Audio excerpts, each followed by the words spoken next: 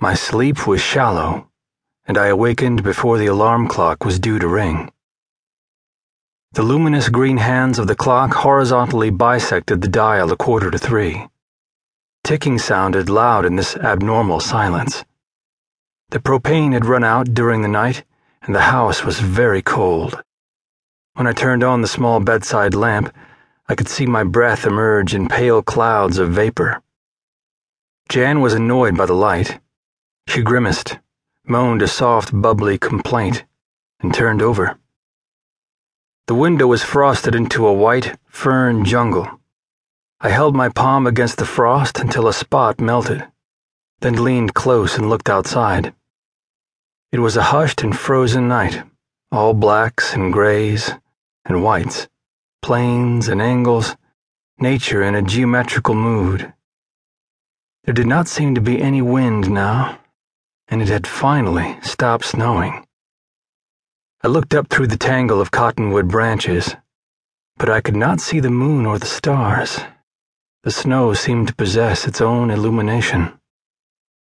I went into the living room and got dressed. First the suit of woolen underwear, then long cotton stockings, and over them heavy woolen stockings that came above my knees, garters, and then the wool knickers, stitched and patched and worn smooth after all the years.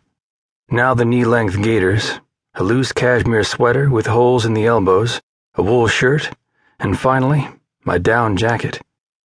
I sat and laced my boots. They had been resoled twice, and the leather uppers were cracked and scuffed, but the boots were warm and fit me like a second skin. I stood up. I was warm now, though perhaps later no amount of clothing could defeat the cold. My skis and the bamboo poles were leaning against the wall. The poles were made of good quality Tonkin cane. The skis were a compromise between the very light and fragile Nordic touring skis and the heavier, stronger ski mountaineering type. They were 57 millimeters wide, with a hickory sole, lignea stone edges, and the Silvretta Sass Fay binding. Technically, the equipment was the property of the U.S. Forest Service. In every other way but technically, they were mine. I used them to go far back in the mountains to measure the depth and moisture content of the snow at various points in the Wolf Basin watershed. It was good winter duty. Better anyway than sitting at a desk in an overheated office or giving Smokey the Bear talks to grammar school students. My other gear was spread out over the floor.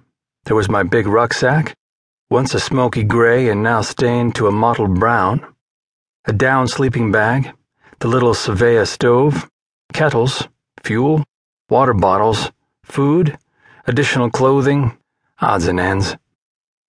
I went into the kitchen and placed a pot of coffee on the electric stove. While the water was heating, I went outside for some piton logs. It was a night of cold and menace. The cold was light, dry, intense. It was so cold that it seemed the opposite, as dry ice is so cold in the hand that it burns. My teeth and lungs ached. My breath steamed. The snow was granular in this cold, like sand, and made a sound like sand being compressed underfoot. The white aspens and the darker cottonwoods were crucified against a septic sky. Nothing, not even the hoot of an owl or the howl of a dog, challenged the brittle, cold silence. Something about this night stabbed into a primitive part of the mind. Fear was the natural response. There was a mercury thermometer above the woodpile, 27 degrees below zero. We were at 8,500 feet, roughly figuring a temperature drop of 3 degrees for each 1,000 feet of altitude. It was now around 40 degrees below zero in the cirque beneath Mount Wolf. The wind would roar and scream like jet engines up there. That wind could kill you in a couple of hours.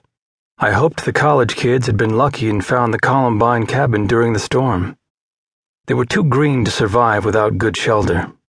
I hoped they had found the cabin, and I hoped equally that Ralph Brace had not.